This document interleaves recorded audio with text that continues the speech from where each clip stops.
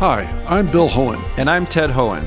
Over the past 50 years, our family has brought many world-class dealerships to Carlsbad, including Mercedes-Benz, Porsche, Audi, Honda, Acura, Jaguar, and Land Rover. That's right. This year we're celebrating 50 years in Carlsbad. So on behalf of the entire Hohen family, we want to thank San Diego. Throughout the years, we've taken tremendous pride in meeting and even exceeding our customers' automotive needs. We value the relationships with our clients and look forward to serving you for years to come. We invite you to visit one of the Hohen Carlsbad dealerships or hohenmotors.com.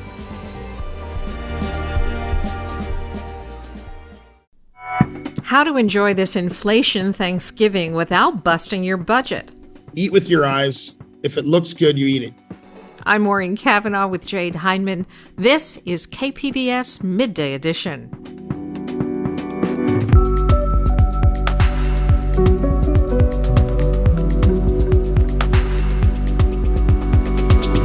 We explore the complex meaning of Thanksgiving for Native Americans. I think we can begin to teach the true history of Thanksgiving, not the Thanksgiving myths shared in our society and education system. Then we explore gratitude, why we need it, and how it helps us, and some words of thanks from the people here at KPBS. That's ahead on Midday Edition.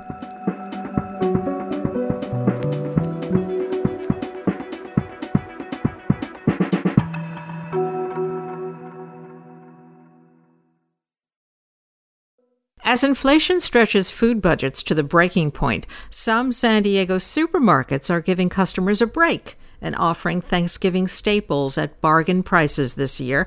By shopping around, you can find turkeys as low as 69 cents a pound, boxed stuffing at 99 cents, and pumpkin pies for $5. But overall, there's no getting around the fact that holiday meals will be more expensive this year. So now is the time for tips on how to cut costs without having to cut corners on taste or festivities. Joining me is Brad Wise, executive chef and owner of Trust Restaurant Group. And Chef, welcome to the program. Thank you. Thanks for having me. Are you feeling the pinch of inflation too as you plan your holiday menus? Yes. As you mentioned, inflation is something in the forefront, not only this time of the year, just the current state of things. I mean, we're in the double-digit percentage increases on different categories of purchases that we've accrued this Thanksgiving. And what does that do to your plans? If something costs more expensive today than it did yesterday, then I have to react and make sure that the business is not taking a loss when we're trying to do something. So we are smarter with what ingredients we buy, how we process it. We're smarter, in the sense of value awareness. In my business, that's the most important thing that we have to do is understand the value. How do we not take advantage of the customer, still give them the value that they deserve and are paying for? But unfortunately, sometimes it has to, when our cost goes up, everyone's cost goes up. Now, as I mentioned, the basic ingredients of a Thanksgiving dinner are on sale, actually, in many places. So would your budget advice be to keep it simple this year? Yes. Simplicity is, I think, is what Thanksgiving is. I am a fan of not reinventing the wheel during that holiday. So pay attention to what you're buying. Get creative with what ingredients you're buying and how to cross-utilize and use them over again and just make your dollars stretch more than ever. And I look at it this way. If you get creative while, everyone knew that this craze was going to happen. Oh, no one's going to be able to get turkeys for the holiday season. A couple of weeks ago, I get emails of people wanting to donate turkeys because they have an excess of them. So it's sometimes the scare gets a little bit too much. And then as we're seeing now, things are going to have to start getting discounted. But what does that do for the consumer is it allows you to save a little bit of money when you thought you were going to spend more. Aside from mashed, what are some good side dishes that go a long way? Well, any of your root vegetable, it's a great time of the year. Roots are less expensive than, per se, tomatoes during the summer. But I mean, we're talking yams, carrots, squash, every type of potato. Obviously you're going to still have your green beans, and a lot of people don't know that the frozen vegetables and frozen items and fruits and all of that stuff, that is the best product that they take out of their farms to freeze and process so they last the longest, they keep their color. So the product that people are freezing is still top notch. So just think about things a little bit differently when you have to deal with spending your own money. Maybe this is the year to stop getting that dish that nobody seems to touch on the table every year. You know what I mean? Cranberry. Cranberries. Tell me about that. Yeah, I mean, you don't buy the dishes that you don't want, right? My mom is out here from the East Coast. She buys one can of cranberry and she's like, oh, I got to get some more of this. And I'm like, Mom, no one likes it. Like, we don't need that at our dinner table. However, if the chef or the cook is cooking, they get to cook what they want, right? Even if no one needs it. And that's my mom's argument. She's like, well, I'm the one always cooking Thanksgiving, even though she's not this year. I'm always one cooking Thanksgiving. So I'm putting on the table what I want. And I just laugh and say, do what you want. But again, it goes back to smart buying and making sure, just like you said, people eat what you put on the table and to minimize leftovers, because turkeys usually lasts, they're usually in your fridge for almost up to 4 or 5 days before people are throwing them away or they're sick and tired of it. What are some tricks of the trade when it comes to making simple dishes look their best? Eat with your eyes. If it looks good, you eat it. You know what foods look like in our world or in chef world. We relate things to one another. Oh, I'm going to make this dish because I got inspired off of X, Y, and Z. So I always tell people, like, if you've eaten something and you like what it looked like, just try to replicate it. Don't be afraid to walk past the herb section at the grocery store and pick out some edible flowers or some really nice herb that you can actually eat that will add to your dish, and follow the instructions. There's so much wide knowledge and range of information that you can find on the internet.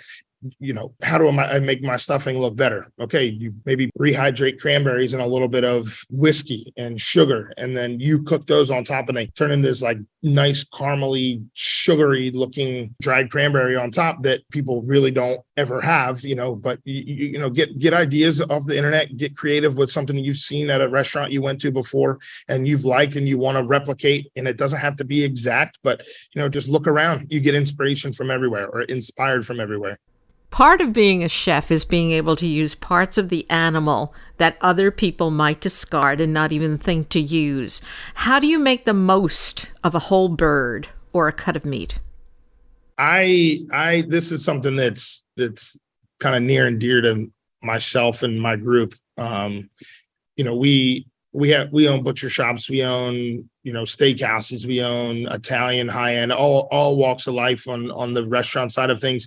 And the best thing some of the best tools and things that I can teach my team is to think outside the box. And how do we make sure that we're getting every dollar we can out of what product? And not only that, we're just being kind of the no waste movement is still very true to us and to me. So, for example, you roast a turkey and you carve it. And I encourage people to also look on YouTube or whatever to learn how to carve a turkey correctly. You carve it and you're left with this carcass, and a lot of people are, especially in San Diego, we have grills, smokers, all of these type of things. And, instead of throwing your turkey carcass out with all this leftover meat, we would do something like, okay, we break down a bunch of turkeys and we have all these extras. We'd smoke the turkey carcass and then make a stock out of it. And next, it's a lot of people. I even remember when I was younger, I was so tired of my mom making different renditions of turkey, how to use it.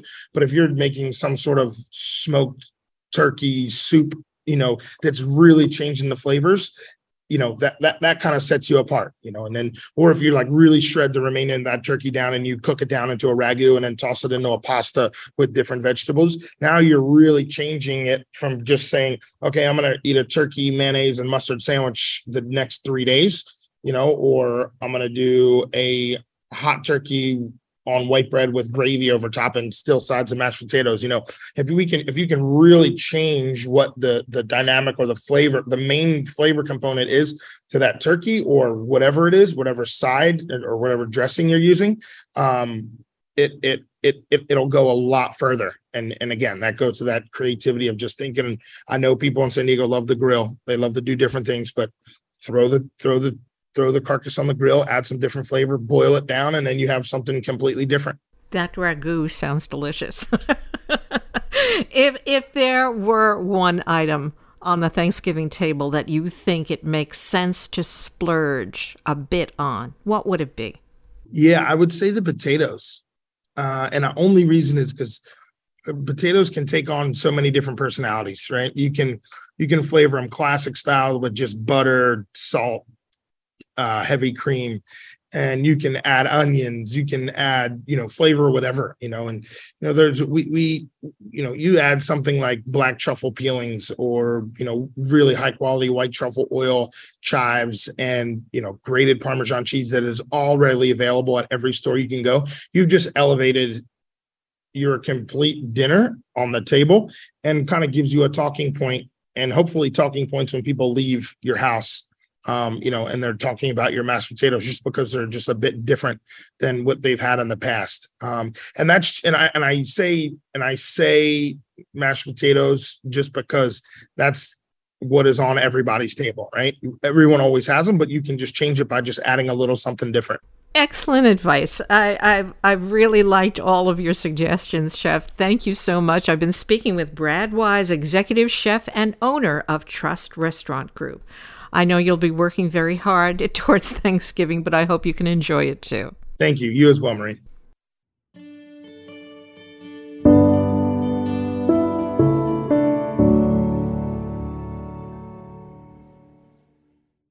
America has championed itself as a light of liberty in the world while simultaneously downplaying the dark history of its foundation. Is it possible to hold on to American traditions like Thanksgiving while being honest about the harm American forebears did to the native people already here? Joining me to discuss this is Cal State San Marcos American Indian Studies professor and director of the California Indian Culture and Sovereignty Center, Jolie Proudfit. Jolie, welcome. Thank you for having me.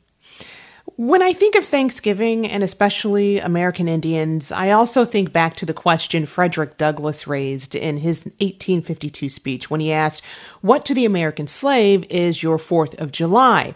And so that makes me question, what to the American Indian is your Thanksgiving? Do you think that's a fair comparison? I actually do think that's a fair comparison. American Indians are often asked, do you celebrate Thanksgiving? And the assumption is that there's this mythical idea of what Thanksgiving means, right? This Americanized version of celebratory two cultures coming together to overindulge and feast on the foods of the day. And it really limits our understanding of history to just a myth of American nationalism, rather than really speaking to Native peoples about what's important to them in terms of traditional concepts of Thanksgiving, like reciprocity and food harvest and what have you. So if we're talking about American Thanksgiving, your hallmark Thanksgiving, that's really about the mythology of American nationalism. Given that, what are some of the biggest fallacies about Thanksgiving? Well, I think the biggest one is that there was some peaceful coexistence of these two cultural intersections, and it wasn't peaceful. I think the facts show that there was serious conflict and actual genocide that happened as a result of these invaders who came, these settlers who came from overseas. They didn't come for religious freedom. That's another misnomer. They came for the land. They came for the land, and they came under the guise of the doctrine of discovery. These European concepts of the doctrine of discovery, which essentially allowed them to claim the land and assume title of the land. So I think that's a big myth, that they came for freedom, right? And using the term pilgrim, on a pilgrimage of some sort, they came for the land. Given that context, do you feel the celebration around gratitude, food, and blessings acts as a veil of ignorance to historical fact? Well, of course it does. Of course it does. History, stories, films have created a national mythology, which in turn promotes American nationalism. So we invent history and create heroes that strengthen this national identity rather than deal with the truth. And I think it's important for Americans to deal with the truth. I don't think we have to do it when children are, 4 and 5 years old, but then we shouldn't be dressing them up as pilgrims and Indians in kindergarten in public schools and perpetuating the myth. We should have a serious conversation about land, about genocide. We can have a serious conversation about land management, about land reciprocity, about harvesting, about peaceful coexistence. But I think what we need to do is have an honest conversation. And American Indian culture is not a monolith. So what are some ways this November 24th will be observed across indigenous tribes? Well, the first tribal community to come in contact in 1620, 1621 with the so-called pilgrims are the Wampanoags. And, they have their harvest celebrations. They have a variety of harvest celebrations, which really promote kind of the reciprocity with their harvest and winter storage and forgiveness and spiritual purity. Many of the southeastern tribes also have what are called green corn ceremonies that look to renewal and forgiveness and fasting and singing and issues such as that. The Santana Chumash have the Hutash ceremony, which looks at the Acorn harvest. And, your typical Native American families come together to celebrate their families, their resiliency, their thankfulness for the land. So there's a variety of ways in which tribes celebrate in the fall. And many of our tribal communities, because of fall harvest, because of, hankering down for the winter and honoring the land, there are songs and practices of reciprocity that coincide with the fall. How can America put Thanksgiving in its proper context? Well, I think they can begin by educating oneself about the accurate roots of Thanksgiving. I think we can begin to teach the true history of Thanksgiving, not the Thanksgiving myths shared in our society and education system. I think that we can highlight Native perspectives about the history of Thanksgiving. We shouldn't appropriate Native culture and traditions to reenact a mythical idea of Thanksgiving. We shouldn't appropriate Native cultures and traditions to decorate our classrooms, our tables for Thanksgiving, or mythical ideas of Thanksgiving. And we should advocate ultimately for truth-telling when encountering conversations about the myth of Thanksgiving. And I think if we want to be thankful and focus on that theme, we should be really thankful to the original stewards of this land by honoring, recognizing, championing their causes, and making sure that Native people today are receiving all the support and resources that they need. We have to stop taking and start giving back to the original inhabitants of the land. And one way is by honoring who they are today and making sure that we're dealing with Native people as they want to be dealt with. And that really does include recognizing them and their contributions to what we now call America. What cautionary lessons do you think should be taught about Thanksgiving and the idea of American exceptionalism? I think the cautionary lesson is this idea that the land wasn't being utilized. For example, here in California, there was this myth of an untamed wilderness. But under the stewardship of California Indians, California has always been a well-tended garden. And so the land was being managed and being used in a way that offered a spirit of reciprocity, caretaking, and stewardship. And I think we need to go back to those concepts, especially as we deal with the land and the ecology. We're all going to be better for it. And I think if we can do that, we all might have a chance of surviving alongside of this beautiful place that, we call home. You touched on this earlier. Many indigenous tribes hold gratitude and reciprocity as a virtue. Can you talk about the ways that those particular values are honored 365 days a year?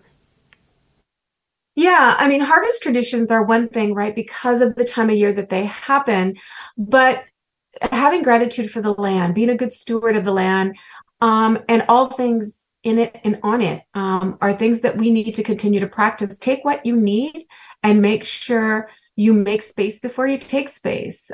Making sure that we honor having the clean water and that we protect all living things, the ecology and the animals, and they're not being in dominion over these things, but in good relationship with one another, all living things. And so being a good relative year round is one way to be thankful year round. I've been speaking with Jolie Proudfit, the director of the California Indian Culture and Sovereignty Center and Cal State San Marcos professor. Jolie, thank you. And as always, we appreciate your insight. Thank you. You're very welcome.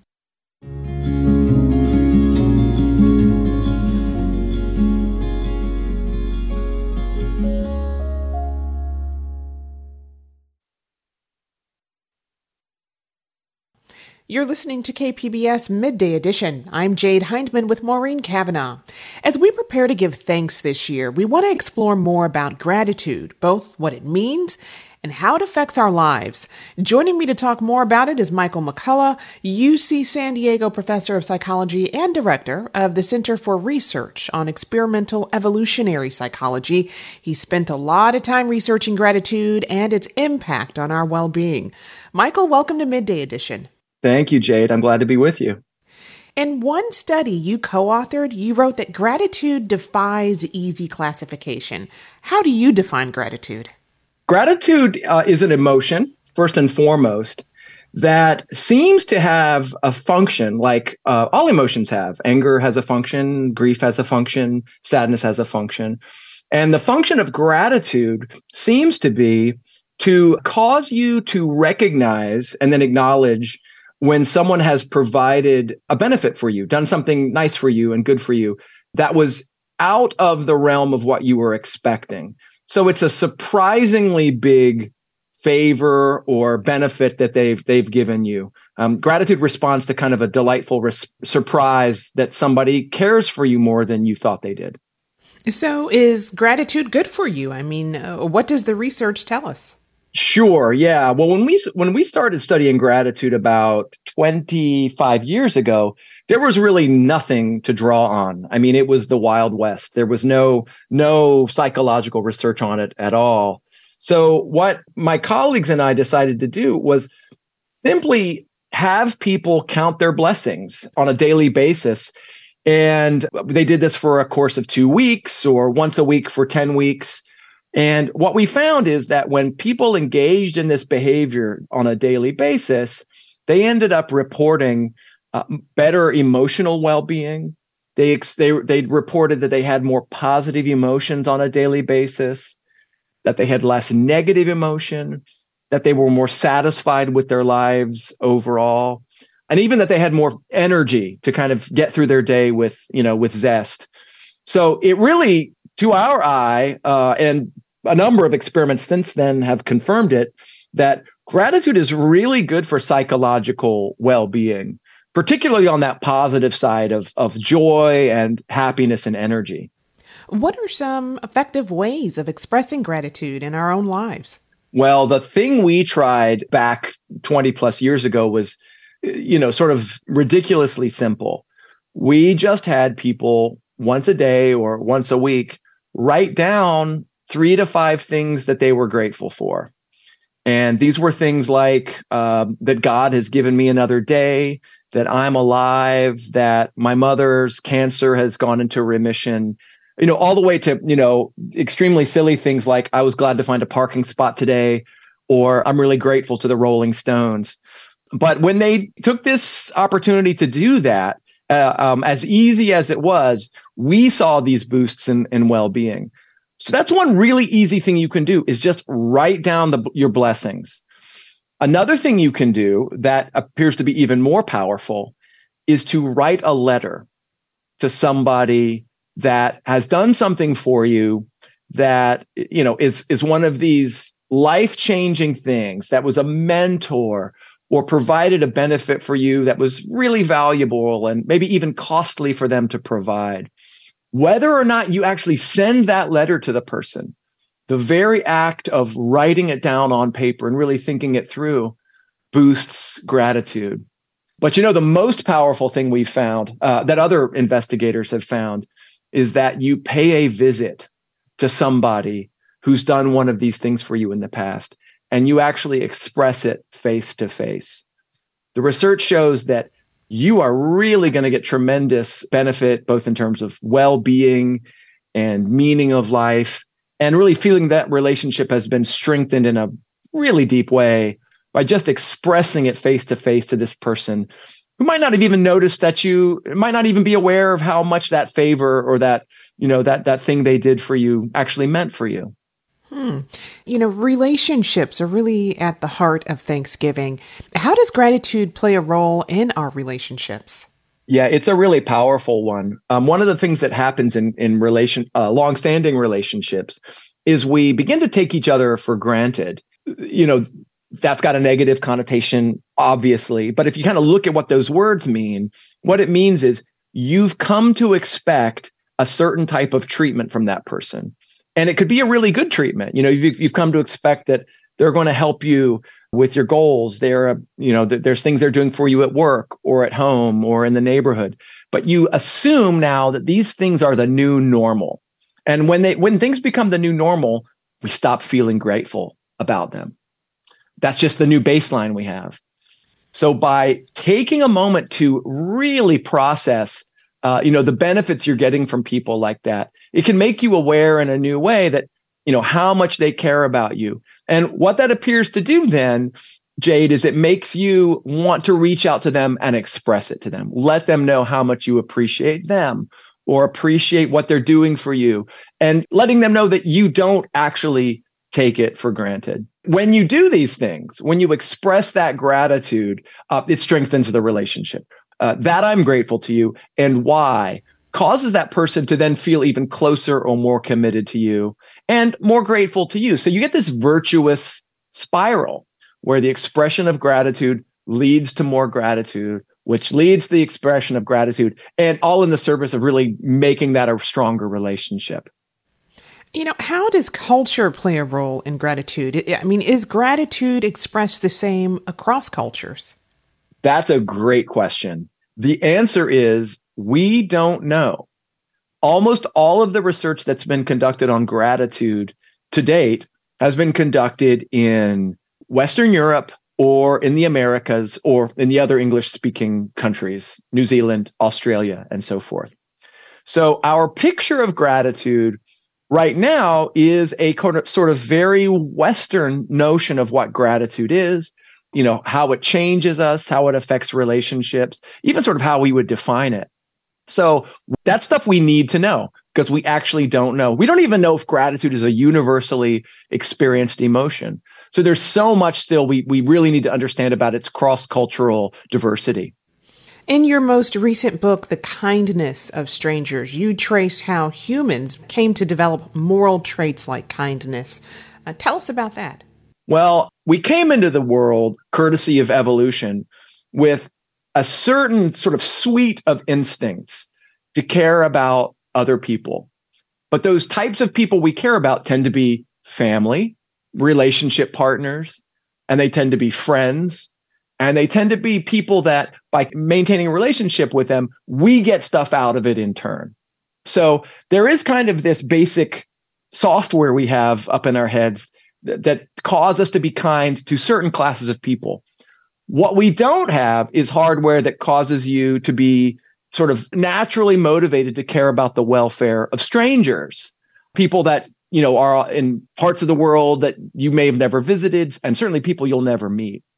For that, what we've relied on over the past many thousands of years is the influence of ideas, the idea of the golden rule, or the idea of the notion that we're no more important in the eyes of the universe than anyone else, or the notion that when we care for the poorest and most vulnerable in our societies, we actually strengthen society in such a way that we're better off. When we reduce people's needs and misery at the very lower end, it tends to make society stronger overall. And coming up, we'll be hearing from some of our listeners about what they're grateful for this year. What about you? What are you most grateful for this year? It's two things for me. The first is family and friends, which is an answer I think most people would come up with. For me, that answer is colored by the fact that I am getting to spend time with those people face to face with less worry about COVID infections than in the past few years. I feel like that's kind of a specter that's not, hanging over our celebrations this year. Obviously, there's still reasons to be vigilant, but there's just kind of a new freedom I feel and new enthusiasm for tomorrow that I haven't felt in a while. Indeed. I have been speaking with Michael McCullough. He is a professor of psychology at UC San Diego and author of the book, The Kindness of Strangers, How a Selfish Ape Invented a New Moral Code. Thank you, and happy Thanksgiving to you. Thank you, Jade. You too. Happy Thanksgiving.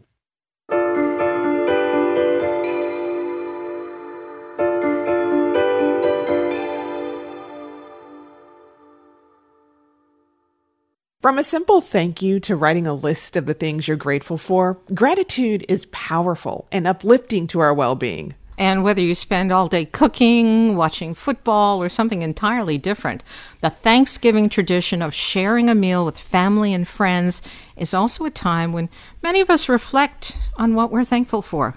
Yeah, we do, Maureen. I mean, this third pandemic Thanksgiving, I'm grateful for, every milestone my daughter meets, my family and friends who are like family, even neighbors who create a supportive village. Jade, I think this has been a bit of a difficult year for me and my family. And in years like this, thankfulness gets really basic. I'm grateful for the people in my life, and very grateful for just being together with family and friends this Thanksgiving. And one more thing. This year and every year, I'm so grateful for the people who take time out of their day to listen to us. People are so busy. They've got so many other options, things to do, to watch, to listen to. I think it's an honor to have people share their day with us. And I know that we say it every day, Jade, but truly, thank you all for listening. And I echo that, Maureen. It is an honor, and we're so thankful that people trust us to tell their stories and to inspire them and give them something to really think about every day. And we asked you, our audience, to share what or who you're grateful for this year. And here's some of what you told us. I'm Steve Savage. I'm a sort of semi-retired agricultural scientist, and I live up in northern San Diego County.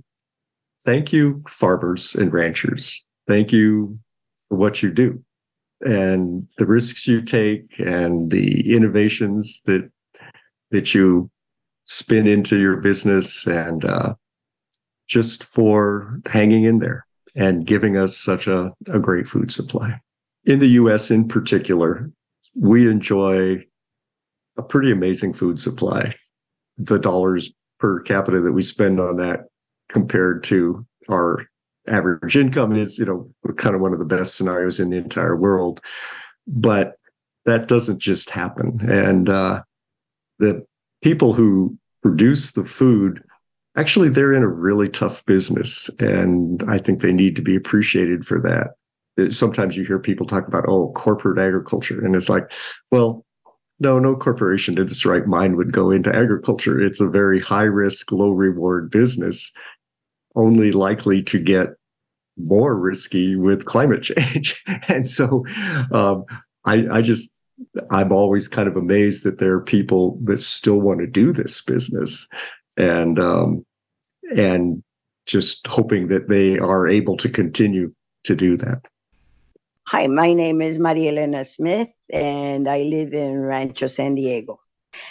This Thanksgiving, I feel really grateful that my husband's still alive, because he has survived brain cancer for the past 5 years.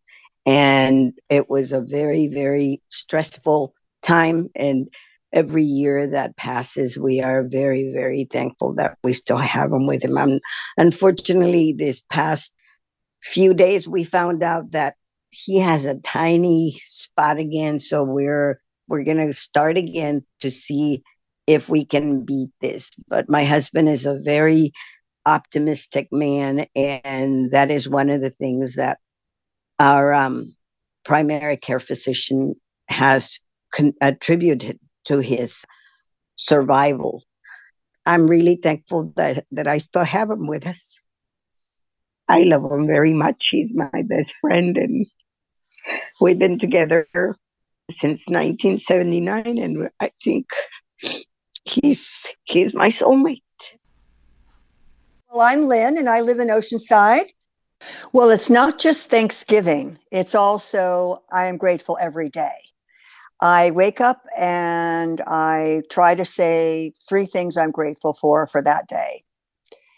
You know, my daughter is my number one, and there is not a day that goes by that we do not speak or text, where no matter where we are in the world. And my sister is dear to me. I love my family. I love my friends, very close friends. We've been friends since high school, 1964. We graduated. And that's what I'm grateful for. I mean, nothing is perfect in life. There are always challenges, no matter what. I study the Stoics, and I don't know if people are familiar with the Stoics, but I've brought the philosophy into my life recently. And one of the quotes is, "The obstacle is the way." And it is so true when you stop and think about it, because there's always a way through the obstacle. Some way, somehow, over, under, around, through, there's always an answer on the other side. And that's my motto. I live by it, and I'm very grateful for every single day that I have. And we are grateful to Maria Elena, Lynn, Steve, and others in our audience who shared what you're thankful for this year. And Jade, I'm grateful for you. Oh, Maureen, and I am so grateful for you too. And all of our colleagues here on Midday Edition, Harrison, Andrew, Rebecca, Adrian, Luca, Megan, and Nico. So grateful to you all. And happy Thanksgiving to everyone. Happy Thanksgiving.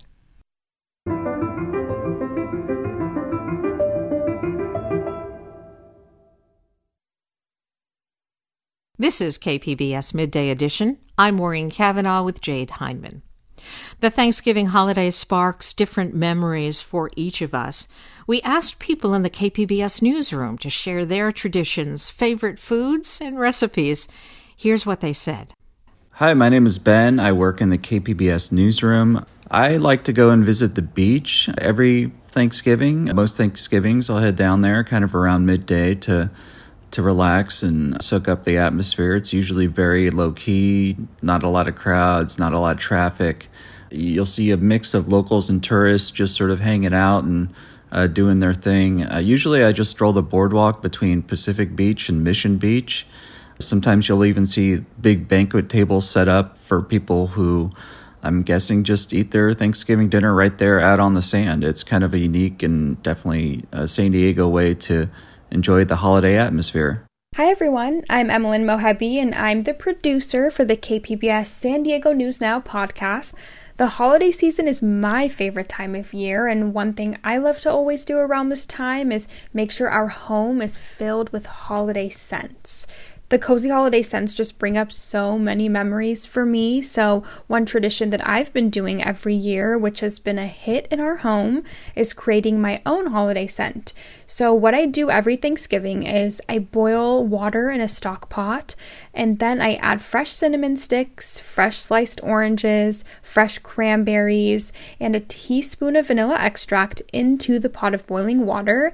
And that just creates a cozy Thanksgiving aroma throughout the house. I leave the pot on the stove, and you can smell the aroma throughout the entire house, and it never fails. The first thing our guests say when they arrive for Thanksgiving lunch is, "It smells so good in here." So I wanted to share this tradition with you all so that you can try it too. Happy Thanksgiving! Hi, this is Jacob Ayer.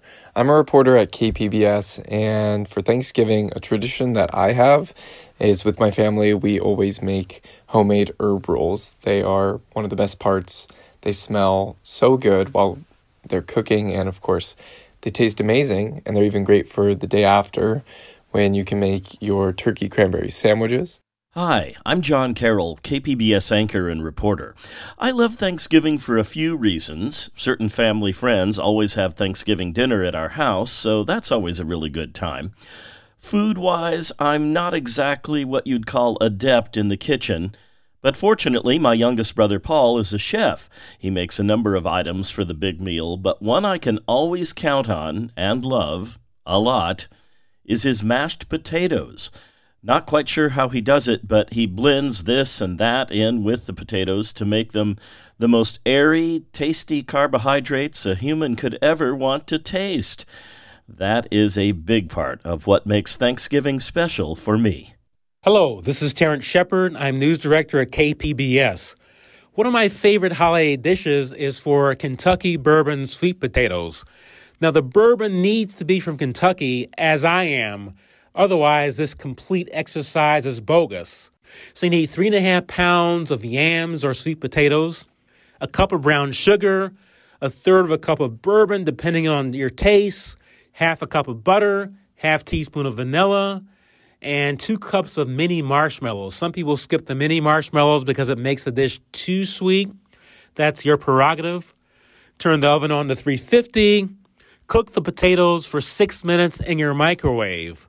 Then you want to drain the liquid from the potatoes, add in the sugar, bourbon, butter, and vanilla.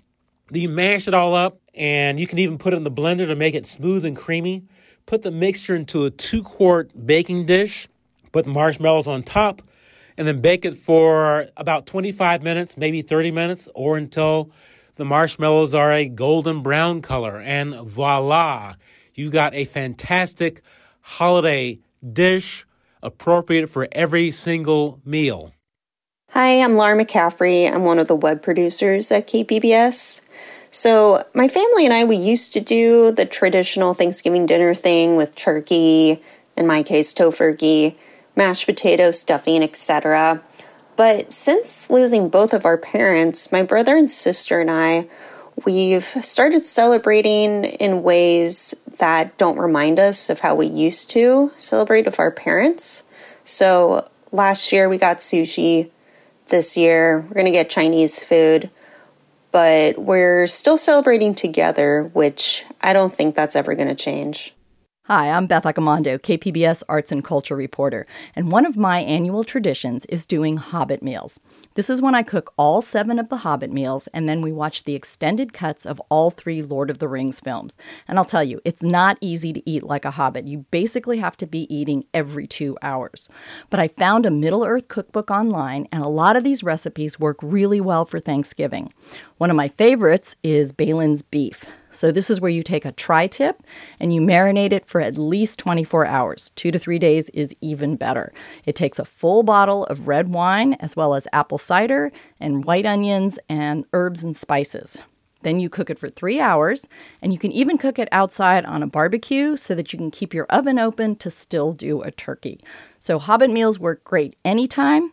And then you also have the Tolkien quote, which is, "If more of us valued food and cheer and song above hoarded gold, it would be a merrier world." So make your Thanksgiving a little merrier.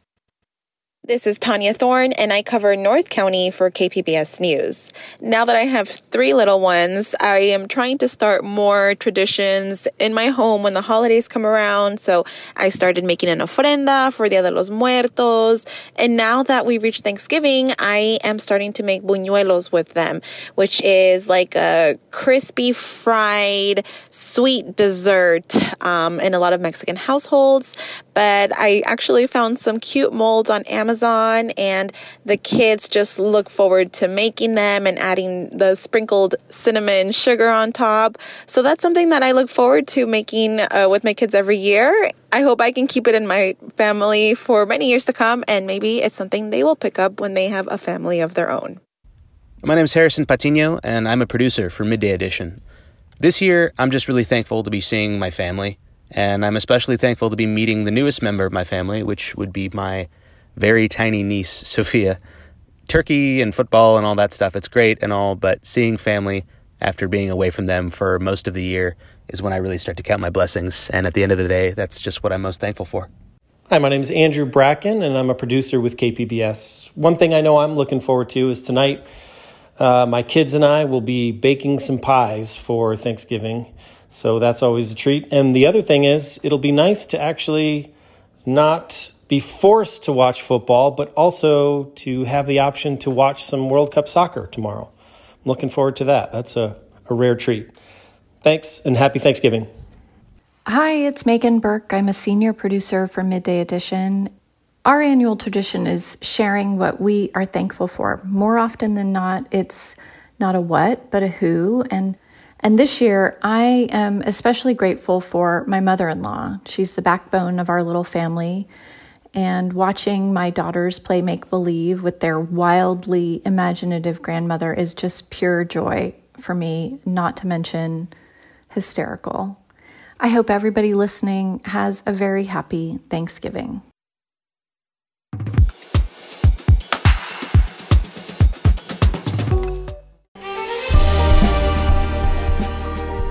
Hi, I'm Bill Hohen. And I'm Ted Hohen. Over the past 50 years, our family has brought many world-class dealerships to Carlsbad, including Mercedes-Benz, Porsche, Audi, Honda, Acura, Jaguar, and Land Rover. That's right. This year we're celebrating 50 years in Carlsbad. So on behalf of the entire Hohen family, we want to thank San Diego. Throughout the years, we've taken tremendous pride in meeting and even exceeding our customers' automotive needs. We value the relationships with our clients and look forward to serving you for years to come. We invite you to visit one of the Hohen Carlsbad dealerships or hohenmotors.com.